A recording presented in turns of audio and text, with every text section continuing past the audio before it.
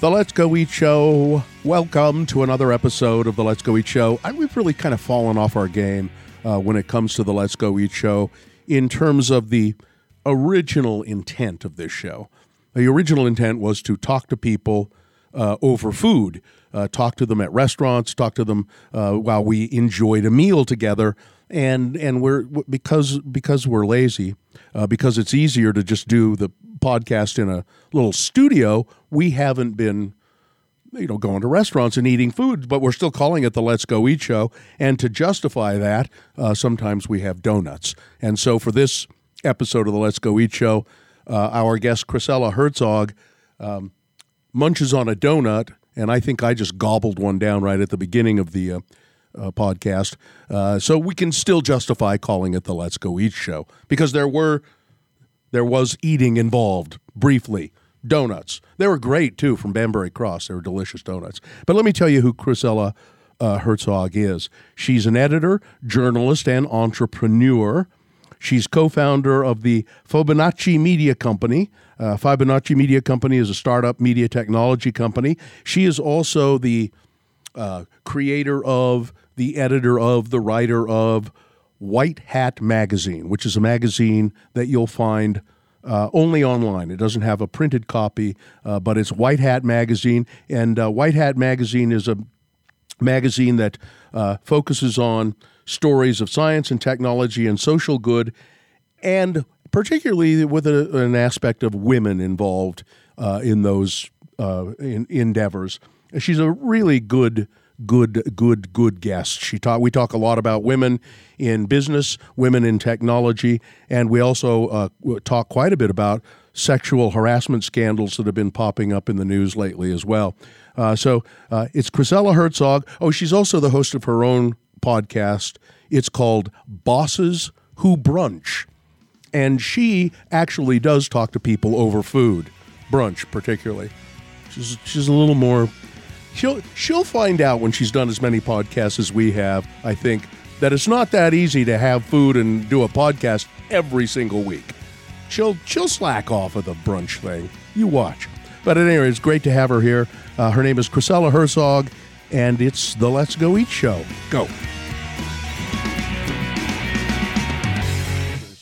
It still happens. Mm-hmm. I mean, it'll happen again. Mm-hmm. No matter how. I mean, I've done this a million times. And sometimes there's always something. You go home and listen to it and you go, what the hell happened? Yeah. Well, all right. Well, we'll just start here. Sure. Our guest is, I'm sorry, it's called the Let's Go Eat Show because we eat things while we talk to people. And I just was finishing up a little piece of donut from Banbury Cross. And our guest is Chrisella Herzog. Is that how you say it? Herzog. Not Herzog, but Herzog. And Chrisella... I've met before, and she is also she has a podcast, and she is also the editor of her own magazine, which is pretty phenomenal, I think. And I'm just curious as to how it all happened. Oh, gosh, yeah. So Chrisella, by the way, Chrisella's podcast is called Bosses Who Brunch. Mm-hmm. So you also eat sometimes while you're doing your podcast. Yeah, it depends on, who we can get to come out for, a bite to eat. Mm-hmm. Sometimes with, we interview entrepreneurs and startup companies. And sometimes with those people, they're just like, can we just meet in our office? Can we just do a phone call? But sure. Did you steal that idea from me, by the way? Bosses Who Brunch? No, I stole it from a company in Pittsburgh who actually had an event put together called Bosses Who Brunch. And it was such a phenomenal networking event. I got to meet so many cool women that I went up to them and I was like, can I take this idea back to Salt Lake? And so it started as kind of an event thing. And then I realized there were so many cool entrepreneurs I wanted to talk to that I turned it into a podcast. And then, I was inspired by going out to eat with people.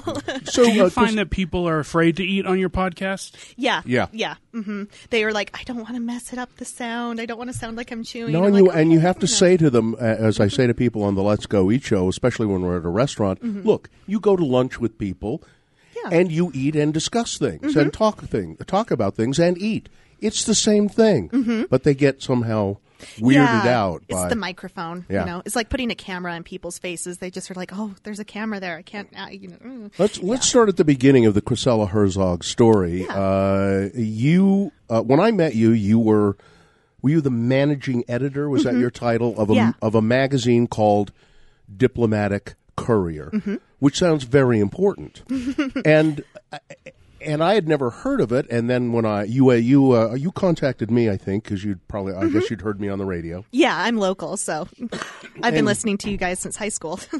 So you contacted me and asked me if I'd moderate a panel that this magazine was sponsoring, and it was about clean air and clean water, not just in Salt Lake but around the world.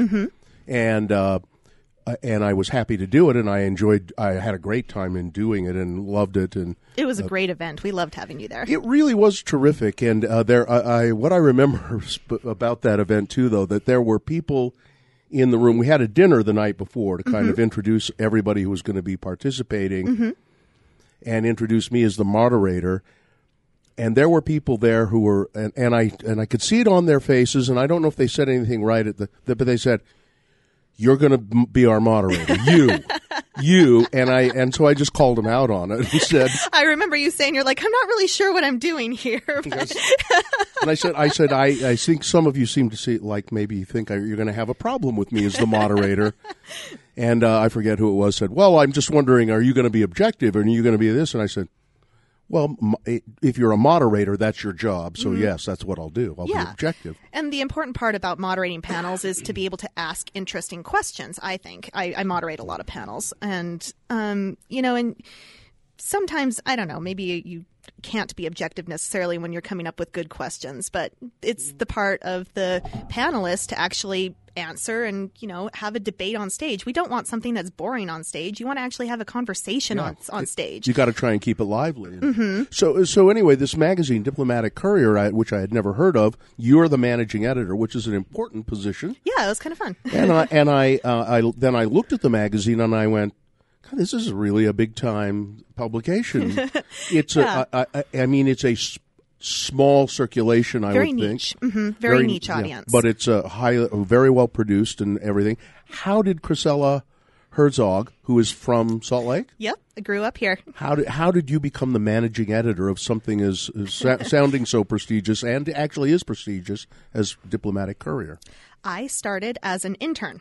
I was going to the University of Utah, and the guy who was heading up the Hinckley Institute of Politics at the time, Kirk Jowers, was on the board of advisors with Diplomatic Courier. So I got an internship with Diplomatic Courier. And at the time, I was my career goal was I'm going to go into the State Department. I'm going to travel the world, that sort of thing. And then I got this internship. I was like, well, this sounds fun. I'll play journalist for a summer, and then I'll come back home and, I'll get ready for the State Department. But you really wanted to be a diplomat. Kind of, yeah. That was my goal. I was studying international relations, and so it wasn't like too far out of my field of knowledge. I hadn't trained to be a journalist. But then I got there and I loved it. And so I quickly went from being the summer intern to being the Washington correspondent and covering just like the think tank events and things happening around D.C., some of the conversations around that. Now, how did you? I mean, did they send you to D.C. and say, here's a budget and here's your salary and you have a budget to live on and go cover when this you're stuff? a Washington D.C. intern, they put you up in housing and they give you a little bit of a stipend to live on, that sort of thing. It was a really nice setup. And when my internship ended, my editor-in-chief sat down with me, Anna Rold. She sat down with me and she said, I really want to hire you on. I've really enjoyed working with you, and I need more help. The company is growing really quickly, and I would like to hire you on to be my managing editor. And I'm like, what? So from Washington correspondent to managing editor within like less than a year, because that's amazing. Yeah, the company was growing really, really quickly at the time, and so then that was in 2011. And then I came, luckily with the managing editor position, I worked with people all around the world, and I could do that from almost anywhere in the world. So at that point, I was able to move back to Salt Lake, which was very nice because my fiance at the time was still in Salt Lake. And your husband? Now my husband, yeah. And so we were trying to figure out, okay, where are we going to, what's going to happen here? Are we going to go back to Salt Lake? Are we going to move to D.C.? And he's a software developer. we just decided at the time that the job market was overall better for him in Salt Lake. And you could do your job. I could do it from anywhere. So. But did it require you to travel somewhat, though? Oh, yeah. I was going back to D.C., every other month or so, and then in between that going a lot of other places. And I loved it. I loved traveling, so I didn't have a problem with that. Yeah, I mean, it seems to me that that's it was a prestigious job. It was, how long did you do it? So let's see. I became managing editor in 2011, and then I left to start WhiteHat Magazine in March 2015. It seemed to me you could have just grown old in that job. Or, yeah. The magazine still exists, right? And still does. It does in a slightly different format now, though. And this was one of the reasons in talking with the editor-in-chief. The media market, as you know, is not, it's difficult.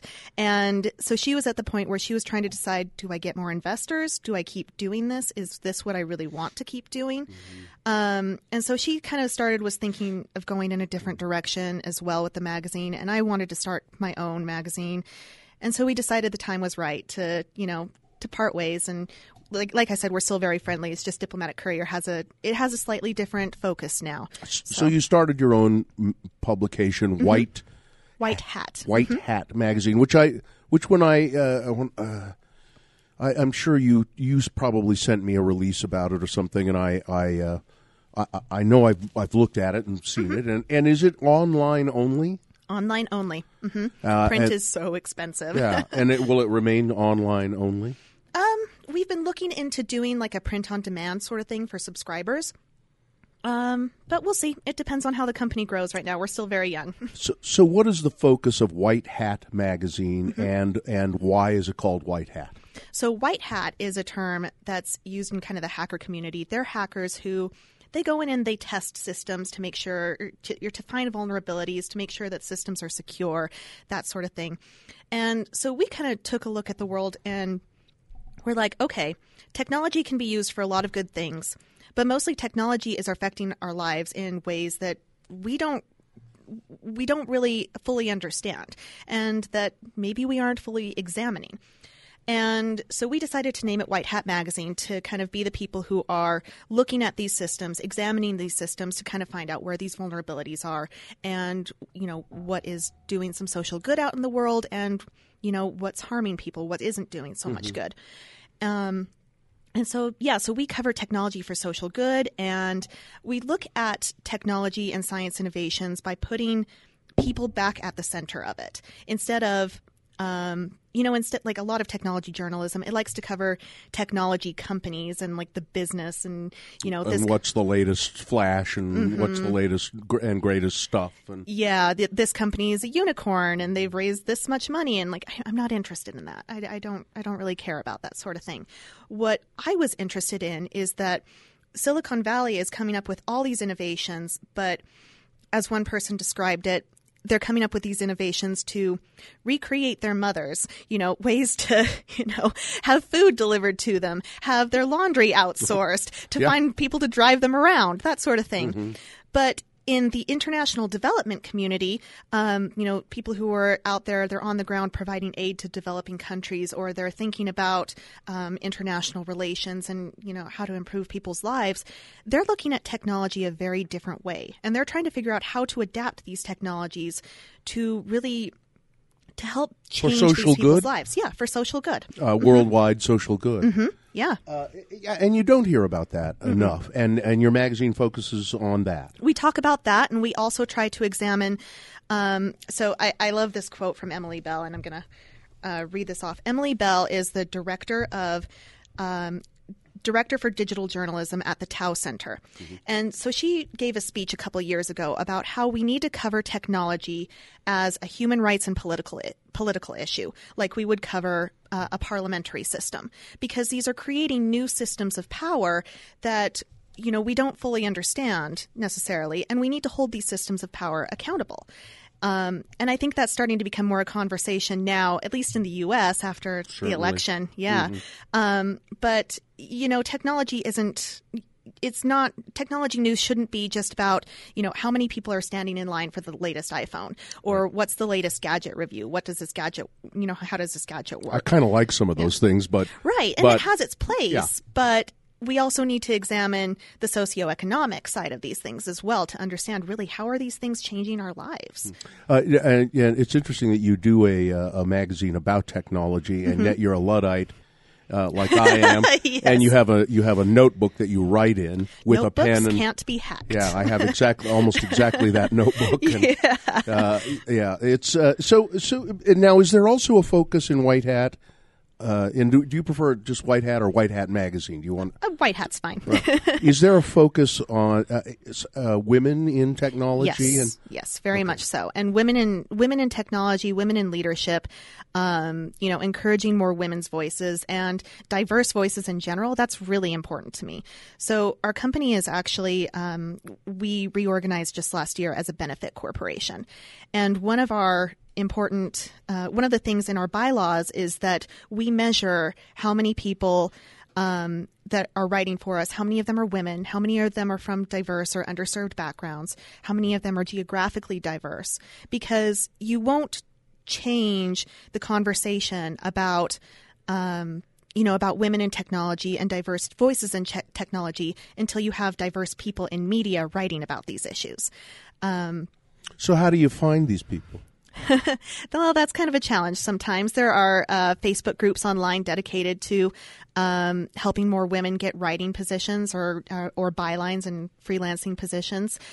Some of it comes from people that I had connections with from the Diplomatic Courier and reaching out to them. Mm-hmm. So it's been a bit organic, but honestly, a lot of the writing for me lately it's been by me. So because we're still very small. Yeah. So you and you solicit subscribers somehow, and you also I suppose you also look for underwriters and people to support you in that way. Yeah, we've been looking to raise some venture capital this year, and that's been a bit of a slow process because I'm picky.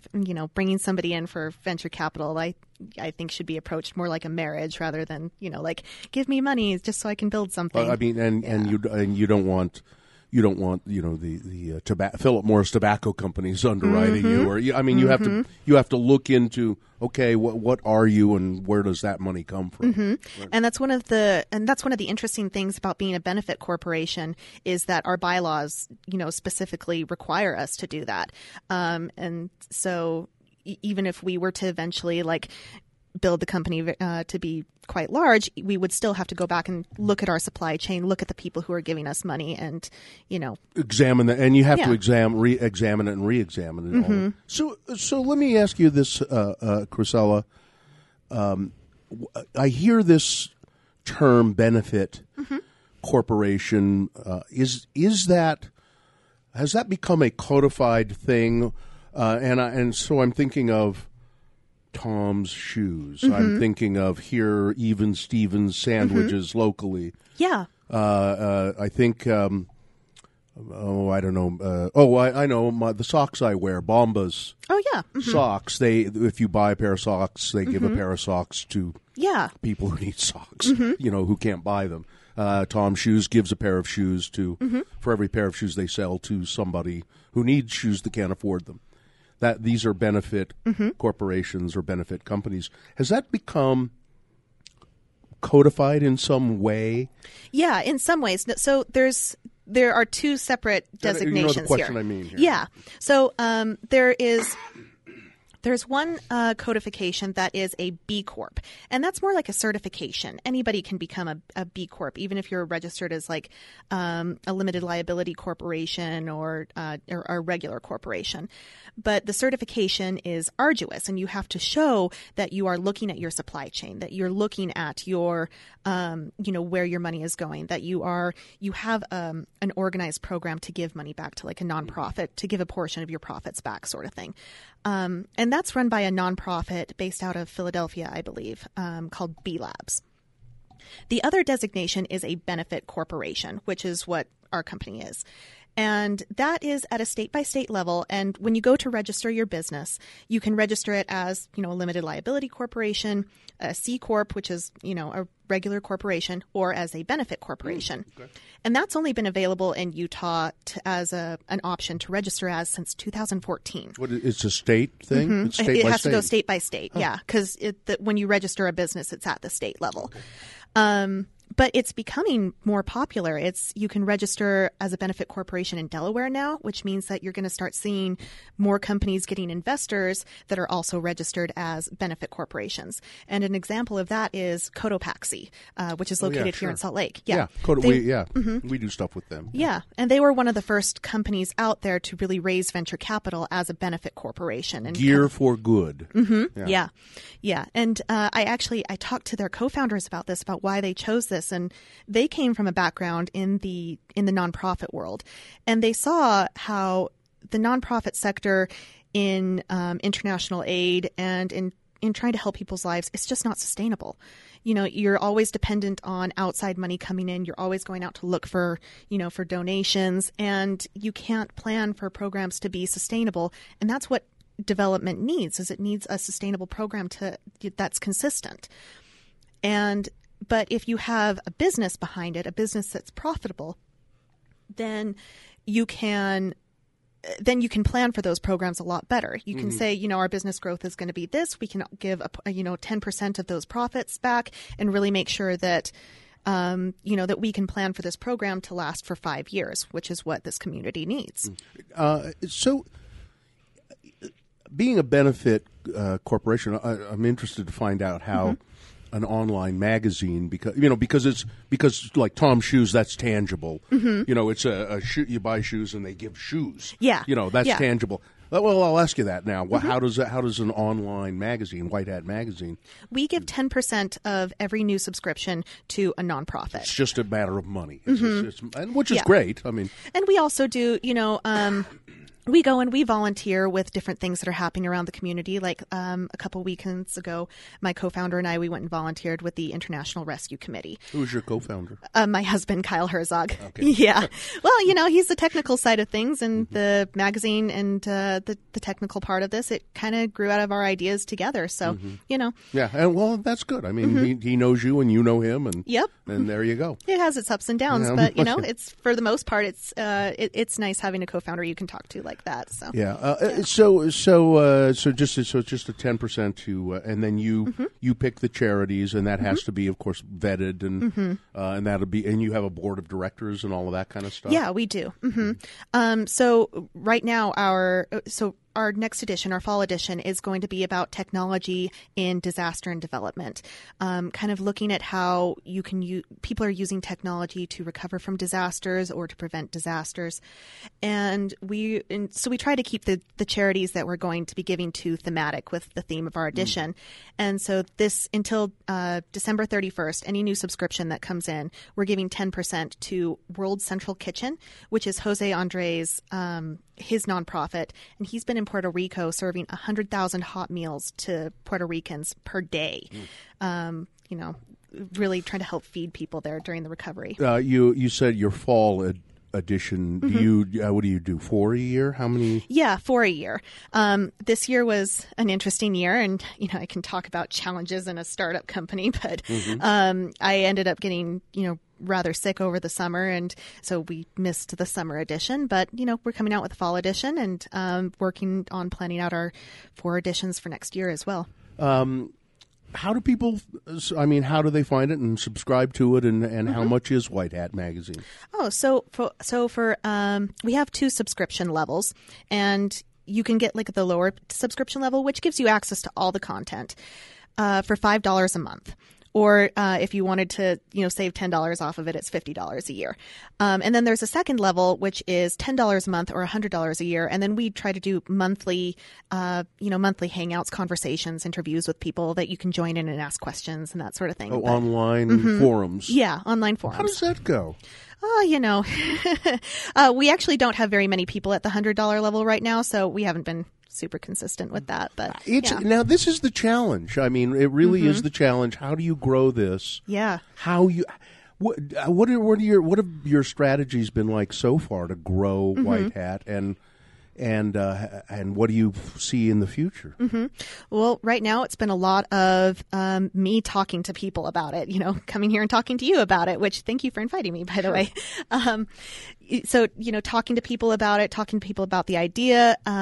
And we did a crowdfunding campaign initially to launch, and so a lot of our subscribers came from that. And this is the secret: is crowdfunding campaigns. You don't approach it for money; you approach it for marketing and really getting the word out about it. So that's how we approached it there. And then a lot of it's so talking to people. You get friends who are evangelists about it and who talk you up. Like I have one friend, every time he goes out, he's talking up the magazine and telling his friends to subscribe to it, and it's really awesome. And by the way, I'll sign up today. Oh, thank you. At That's the so sweet. at the $50 level. That's no, perfect. I will. I mean, I will. Thank you. Yeah, I think that I because as I said, I think when you sent me something a couple of years ago that you were doing this, I thought, well, and I remember looking at it, and then I don't think to be honest, I don't think I've looked at it again. That happens. But if I'm there at the $50 level, I'll read the damn thing. Yay! All right, that's good. Is it how I don't know where I want to talk about a lot of different aspects of this. More, I want to talk. Can I ask? Yeah, Dylan. You said you're coming out with your fall edition. When is that out? It should be this week. I'm trying to finish up the last article right now and editing some things. So by the time this gets posted, then it should I believe be 2 weeks. Oh yeah, it'll definitely be live by then. Out. So if it's not, I'm in trouble. Yeah. If not, we're taking Bill's $50. Well, I got a mug too. Yeah. I got a WhiteHat Magazine mug, which I really like. It's very nice. It's clear. Yeah. I will use this as my water mug here at work, and I use my black coffee mug for coffee because then nobody can tell that it's dirty. I don't use these for coffee. I use them for other drinks. Yeah, it'd be good. They kind of look like you could put beer in them. They kind of look like that's actually why I bought it. Yeah. So then in the fall edition, let's talk about some of the content. Yeah. What? Give us an idea of what are we going to read about? What's exciting? What did you like to write about? So one article I'm working on right now is I recently got to go to Switzerland and tour IBM's research lab there. And one of the things that IBM is working on is a blockchain sort of thing. And I can explain blockchain. Good. They're using blockchain to try to make sure that the medicines that get to people on the ground, not only in the developing world, but even here in the U.S., that they are actually real medicines, not counterfeit medicines. This is a real problem where people will skim medicines, they'll steal medicines, replace them with fake ones, and then go sell the real ones. And this can happen at really almost any level of the distribution chain. And so what blockchain is if you've heard of Bitcoin. Yeah. Okay. So blockchain is kind of the public ledger that Bitcoin uses to why you can track where a Bitcoin goes to and from when you sell a product or something like that or buy a Bitcoin. And so it's a public ledger run completely through a computer, and you can go in and you can see, well, okay, this checked in here, this checked in here, this checked in here, and you can, in the case of the medicine, you can follow the medicine from the manufacturer all the way down to when it reaches the frontline health clinic to make sure, okay, along the line, this didn't actually disappear out of the chain to go somewhere else. You can actually trace it right back to the manufacturer. Like by per bottle of pills? Per pill? Well, they're testing they're using it specifically for like medical tests, like a malaria test is one example that they had. So when you have this malaria test, you put it's a little stick, probably about the size of your hand, and you put a little droplet of blood on it, and then it goes through and it has a test strip. Well, on that little test strip, it has a little QR code that you can scan with your phone. It goes to a website and it checks against this blockchain, this public ledger, to make sure, okay, this is a valid medicine. This is the real thing. And so then you can test it. If it's a fake one, then what can happen with this malaria test is it can come back as just, it's positive because it's just like a sugar pill sort of thing. Yeah. So if I understand this correct, blockchain is something that's already in use for Bitcoin tracking. Yeah. And somebody said, I'll bet we could use this for medicine tracking. And then now somebody's going to say, oh, you know what? I bet we can use it for some other tracking purpose. When I was at IBM, they were using it for being able to charge your car if you have an electric car, charging it, at a station, or paying for a toll or that sort of thing as you're driving along, just to automate that process so you don't actually have to stop. Just the computer, or actually the car has a computer in it that is communicating directly with the toll or the charging machine. I've always had some vague idea what Bitcoin is, and I still don't really know what it is. I know it's virtual money, but I don't know how it becomes worth anything. Its worth is in what people are willing to sell and buy it for. So it's just like money, which is nothing. It's very little anymore. There's not a lot of stuff that's being the value of Bitcoin is Bitcoin is split, and so you have two branches of Bitcoin now, and now they're going to fight about which is the real Bitcoin. So well, that's no good. So don't buy any Bitcoin. But it's the same. Don't buy into an ICO. A lot of them are scams. If you want to give your money to somebody, I'll talk to me. It's the same. It really is the same thing as money. The dollar bill in my wallet is only a value because people recognize that, okay, that's a dollar bill, and I agree with you that it is worth $1. Yeah, exactly. That's all it. It's the same thing. Yeah. And so Bitcoin enthusiasts are really excited about the possibility of Bitcoin being used in as a replacement for our paper money. And so when you have situations like when Greece's financial system collapsed, there were people who were like, okay, let's try to get Bitcoin in there, convert people's savings into Bitcoin so that they can then still purchase products. But then you have the issue of, sure, all of your savings are in Bitcoin now, but can you find a merchant who's willing to accept the notoriously suspicious Greek merchants? No. That is it. This is fascinating stuff, and this is all the kinds of things you'll find in White Hat Magazine. You travel quite a bit, don't you? I travel a little bit less now than I did when I was with Diplomatic Courier, but I still try to travel a bit. Let's talk about women more, the female aspect of everything that you do.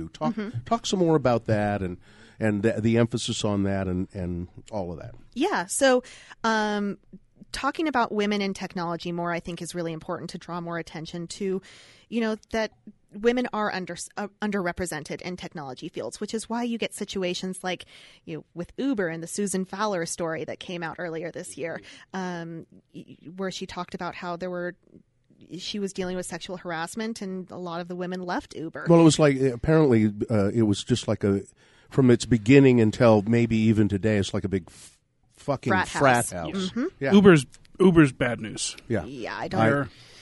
Dylan drives for Lyft occasionally. Oh, yeah. I do. Yeah. For a reason. Yeah. I'd make more money probably if I would drive for Uber as well. And but Lyft actually gives a portion assholes. of the people's rides back to charities as well too. So they've been trying to move more into like this idea of the benefit space. Yeah. So Uber, like their CEO, their founder, who I think recently Travis they finally showed him the door. But somebody got raped in an Uber car, and he said she was asking for it, at a press conference. Yeah, I mean it's. I forget where I read it in the New York Times, or maybe it was a profile in Vanity Fair or something, and it was just like, what? Yeah. Really? They are and so Uber is kind of the poster boy for terrible attitudes towards women in Silicon Valley. But the thing is that they are not the only company like this. Right. They're just the most notorious because they were the most shameless about it. So you have women who are looking for venture capital, women founders, and they all have stories about being sexually harassed by a venture capitalist that they're trying to get money from. Yeah, I'll give you some money, honey. Yeah, exactly. Yeah. That's exactly what happens. So we'll give you money if you sit on my lap. And it's disgusting. So do you think that I wrote this question down before I came back here? This flood of sexual harassment news that's come out of Harvey Weinstein and all of that, and then it's the publishers of magazines. The New Republic. New Republic. Yeah. Art Forum, for God's sake. I hear about that one, but Art. Yeah.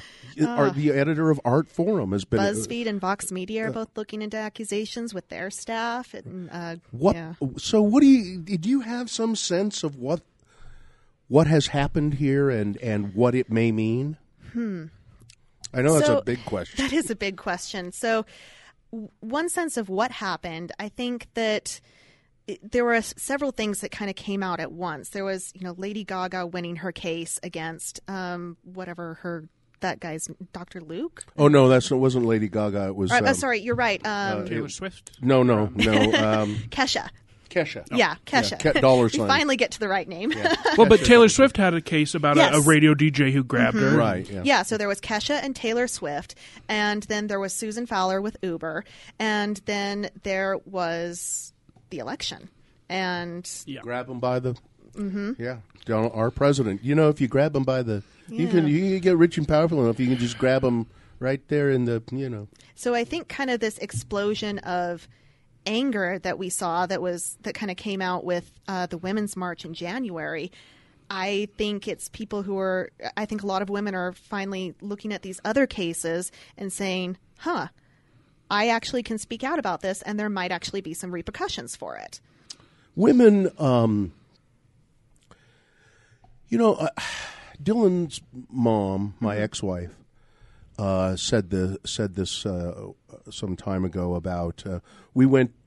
I got her tickets to go see Sister Dottie, and she saw the Sister Dottie show. And my ex-wife is a really sweet woman, and she's not an active member of the Mormon Church anymore. Mm-hmm. But that show really affected her. I just remember how strongly it affected her. Mm-hmm. And she said to me, this whole thing about gays in the Mormon Church and all this will change someday, and it'll be women who change it. I love that. It'll be women who have gay sons and gay brothers and gay the women of the church will change this somehow. And as you were talking, I kept thinking this flood of women coming forward. Maybe this will change the way we operate in this country completely. Maybe. I'm a little bit skeptical about it just because I recently read an article from the New York Times from the 70s where they said this flood of sexual harassment stories coming out will change things. And, well, yet here we are again. Yeah. So what I think, in my personal opinion, what I think needs to happen to change things is I think we need an equal rights amendment. 95% of the country thinks that equal rights are included in the Constitution. But you have Supreme Court justices who come out and say, nope, the Constitution doesn't say you have to discriminate, but it doesn't say that you can't. So you can discriminate against women. And this is seen in equal pay cases where time and time again, the courts rule in favor of the corporation. Saying when women sue for saying that they weren't getting paid equally. It's seen in how our court systems treat women who have survived sexual violence, where, that guy recently, I don't remember his name, where he just got a couple of months for raping somebody. We just had a case, a judge up in Canada, Quebec, Canada, a 17-year-old girl assaulted in a taxi cab by a 49-year-old taxi cab driver, and the judge said, "Well, she's a little heavy, but she has a pretty face, and that cab driver, he's a pretty good-looking guy, and he uses a lot of cologne, so maybe she liked the attention a little bit." Ugh. It's astonishing. Yeah, it really is. And well, you can't do too much because these boys might be good athletes and have to get back to playing football. Can't ruin their careers. Well. I would like some careers to be ruined if it meant a few fewer women ended up with PTSD for the rest of their lives. So it's a learning process for men, and some men will have a much steeper learning curve than others. Yeah, and then there will be cultural backlashes, like I think we're seeing as well with the things like the red pill movement and I don't know the red artists. Oh, red pill movement. I can tell you a little bit about that. It's kind of ugly. So the red pill movement and the men's rights movement, quote unquote, it's this movement of people who they're basically unabashed misogynists. They come out and they say, well, we've taken the red pill and we have seen that it's women who have all the rights in our society, that women who control our society, and it's the men who are oppressed. We can't get custody of our children in courts. Well, maybe you can't get custody because you're a terrible person. There are ads on the radio today for law firms, for a particular law firm, the name of which escapes me, but it it talks about, hey, men, you have rights too, and when there's a divorce, you have rights too, and so forth. That's all code. Yes, that's it all absolutely code. is. It's a dog whistle. Yeah. And you kind of actually saw this movement come to light with the Gamergate movement. So the women in the Gamergate movement, they were trying to talk about, how women were portrayed in video games or how they were treated by the video game community, which can be a really difficult community for anybody to work in, but for women especially. And there was this huge backlash against the women who were actually trying to make their own video games and actually trying to, talk about some of these feminist issues. And it turned into a massive harassment campaign against some of these women. And sadly, this kind of harassment campaign that was, even I got some of that as well with that, because I wrote an article about it, and so became a target of harassment for that. That was fun. It's really interesting. I was following these Gamergate people, and when the election started, you kind of saw them all shift into talking about politics, and they all became the Gamergate movement. Same people. Yes, the same people. They kind of shifted into what became the alt-right movement. So what is the significance of red pill? It comes from the Matrix. So they think that they have taken the red pill and woken up and seen society how it really is. I can see that all women are ball busters. That's what it is.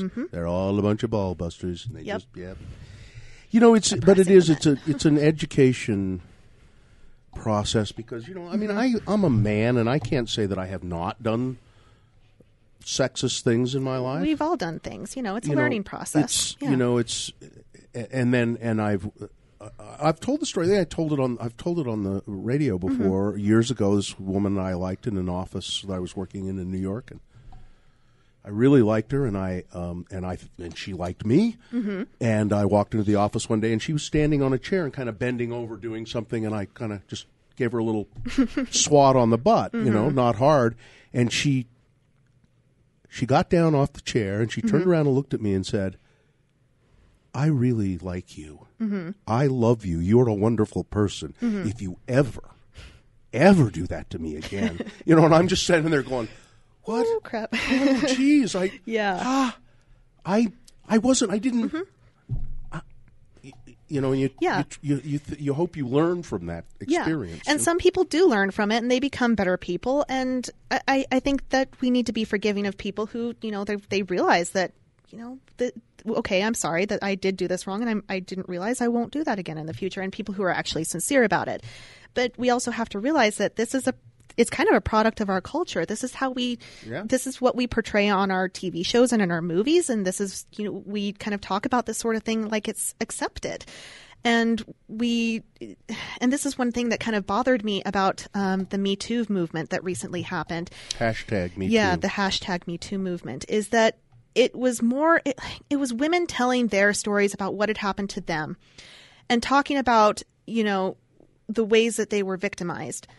But it wasn't men talking about the ways that they had learned, or, what they had learned that they, that they were doing in their lives to cause this pain.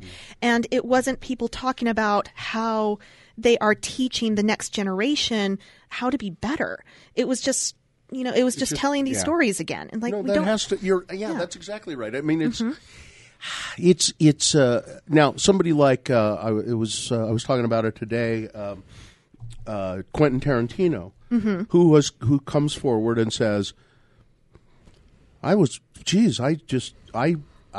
the wrong thing. I have done this the wrong thing, and I have a lot to atone for, and I did this wrong, and I knew about this, and I knew about that, and I was told, and I mean, who his girlfriend was Mira Sorvino, and she said, Harvey Weinstein raped. He said, and I didn't do anything about it, and that's. So that's the kind of thing we need to be doing. Yeah. And men need to be doing that more and talking about it and owning up to it. Mm-hmm. Anthony Bourdain is another example. He wrote an article, or he did an interview where he came out and said, I have contributed to this, and here are a couple of examples of how I did contribute to it. Yeah. And looking back on that, I'm horrified at my behavior, and I know I need to do better about that now. So. And he's become kind of an activist now. Well, he also said he'd like to kill Harvey Weinstein, but that's being a little more. He's probably not the only one. Too much of an activist, maybe. I mean, that's just his personality. So you will explore things like this in White Hat Magazine. Yeah. Mm-hmm. We wrote an article about the Equal Rights Amendment, and because I really do think that that's going to be necessary to change some of the policy and the legal structures in our in this country.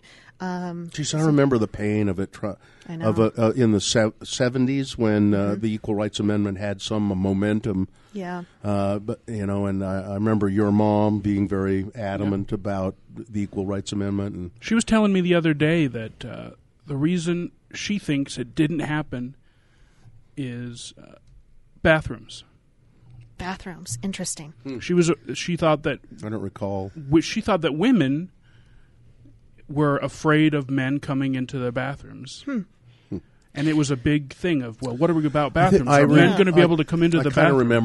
I kind of remember that, that there was some scare. And you know what it was? It was people opposed to the Equal Rights Amendment who used that as a scare. It was scaremongering, yeah. Oh, yeah. And that wasn't the bathrooms weren't the only thing. It was also, women aren't going to be able to cook, or, men are going to be penalized for, having jobs or things, just dumb scaremongering things like that we are seeing echoed again today. So. Yeah. Maybe we can hash out all of this and just settle it right here. That'd be nice. Wouldn't it be great if I think we got a good 5-10 minutes left here. I think we can really talk about. We're going to solve sexism. Now let's talk about Kevin Spacey. Oh my gosh. Yeah. Let's. I don't know. He's a very talented guy, and I sort of. Unless it turns out that he's been a young boy molester for a long time, I hope that he doesn't ruin his career. So when we're recording this, the Kevin Spacey news is very new. When this releases, it'll be old. But the problem really isn't. I mean, the shit he's getting isn't for what he did to Mr. Rapp. 40 years. Well, it is, but 40 years ago, instead of doing what Quentin Tarantino did and said, I screwed that up. Kevin Spacey. I've learned. Well, you knew he had this card in his back pocket of, I can come out when my career needs a boost, when my PR needs a boost. Well, the funny thing and is he used that it to distract, which is hurtful to all kinds of causes. Mm-hmm. Well, these stories about him have been floating around for a long time, and I don't think Mr. Rapp is going to be the only one to come out about this. Also, when he came out, I was like, didn't he already come out? Yeah. Here's what happened, and you being in the magazine business, and I think you will understand what I'm saying here exactly. Kevin Spacey might have been okay if he had stopped at the apology, but I think a publicist said to him, Kevin, the second part of your statement really ought to be, if you tell people that you are, because we know the rumors are there, if you confirm the rumors, you're a gay man and that you live as a gay man, do that too, and that'll soften everything and it'll soften it. And if that second half of that statement was written by a goddamn publicist, and it almost worked because there were some news organizations that came out. Instead of the harassment being the headline, it was Kevin Spacey comes out as gay being the headline. Yeah, and I think it did work. I mean, if we were to just go do a survey of 100 headlines from 100 biggest newspapers, they're mostally going to be about him being Kevin gay. Spacey comes out as gay because of this thing he did. There was a drop from Family Guy that we played on a Radio from Hell show today from several years ago. Seth MacFarlane called it 10 years ago. Who's this little Stewie, the little baby on the show, saying, "Oh, I just escaped from Kevin Spacey's basement." Oh my gosh! So Seth MacFarlane knew about it 10 years ago and didn't do anything about it. Well, Seth MacFarlane also had that Harvey Weinstein joke. Yes, so, he did. Maybe we should be asking. You should follow and listen to Seth MacFarlane more often. Well, we should be asking. It's like, why isn't Seth MacFarlane doing more to talk out about, to speak out about this sort of stuff? Because apparently he knows. I think he's addressed that, actually. And he said, I did what I thought I could do. Because that guy had a lot of power. But let's talk about your podcast. Okay. Switching gears. before we run out of time. You have a podcast called Bosses Who Brunch. Yeah. Part of WhiteHat. Talk a little bit about that and who you've talked to so far. And yeah. So I also want some brunch recommendations. Would be good as well. So with Bosses Who Brunch, the idea came out of, like I mentioned, this networking group in Philadelphia, and they were very kind and let me bring the idea back here. And, bringing a networking sort of thing brand new to Salt Lake, that can be a little bit difficult. And it seems to especially be difficult for women entrepreneurs. Because are there many in Salt Lake? There are. They just don't call themselves entrepreneurs. And that's the trouble. They don't think of themselves as small business owners, as entrepreneurs. They just think, oh, I'm doing this sort of thing to make some extra money for my family sort of thing. And so that was one of the reasons why I wanted to bring this here, is to kind of get women to think more about themselves as, hey, I'm doing something that's cool and worthy of recognition. And that's something women have a hard time with. I have a hard time with it. I don't like to promote my own thing very much. So I don't really think in terms of opportunities like that. And a lot of women are like that. They don't like to self-promote. They've been it's part of this culture that, women don't, they don't promote themselves. Young ladies are not boastful. That kind of thing. Proper women don't boast about their products. That's a very male thing. Yeah. So I interview a lot of women on this podcast, and I think most of the people I've interviewed so far have been women entrepreneurs doing cool things. One of them was Priyanka Bakaya, who founded PK Clean. She was at the Clean Air Conference as well.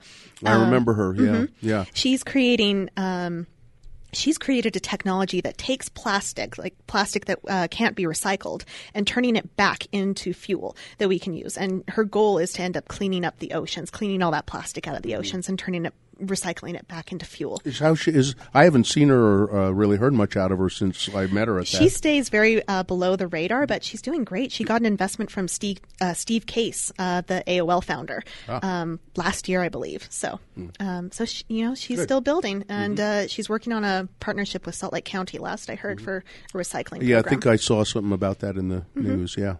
Yeah. So she's one person I've interviewed. Another person I've interviewed is another local entrepreneur is Christy Sevy, and her co-founder is her brother Kyle.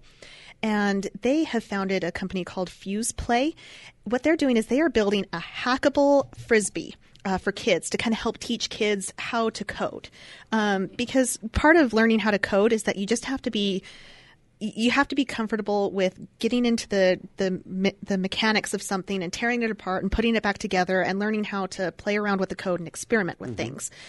And so that's what they've built with this Frisbee, is something to just kind of teach kids how to experiment with this. And you can change the coding to make it flash different colors, or and do different things and play different games with it. It's very cool.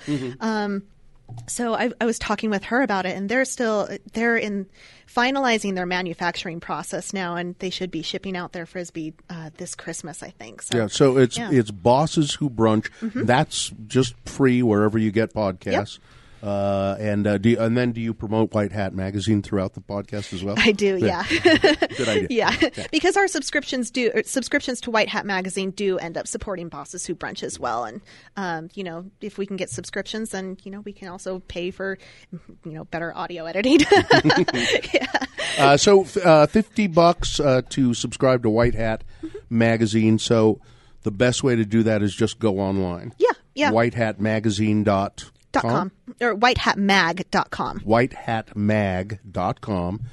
There's a mechanism there to subscribe and pay. Top right, you go into shops and you can subscribe. And can you buy these really cool mugs too? You will be by Christmas. I promise you, I promise you, sometime today or tomorrow, I will go there and do a $50 level. Thank you. I'm so subscription excited to the magazine, and then I look forward to your fall issue. Thanks. And I look forward to talking to you again sometime. Thank you. It's been great to be here today. Chrisella Herzog, Editor-in-Chief. Is that what we call you? Yep. Of WhiteHat Magazine online. Go there, whitehatmag.com.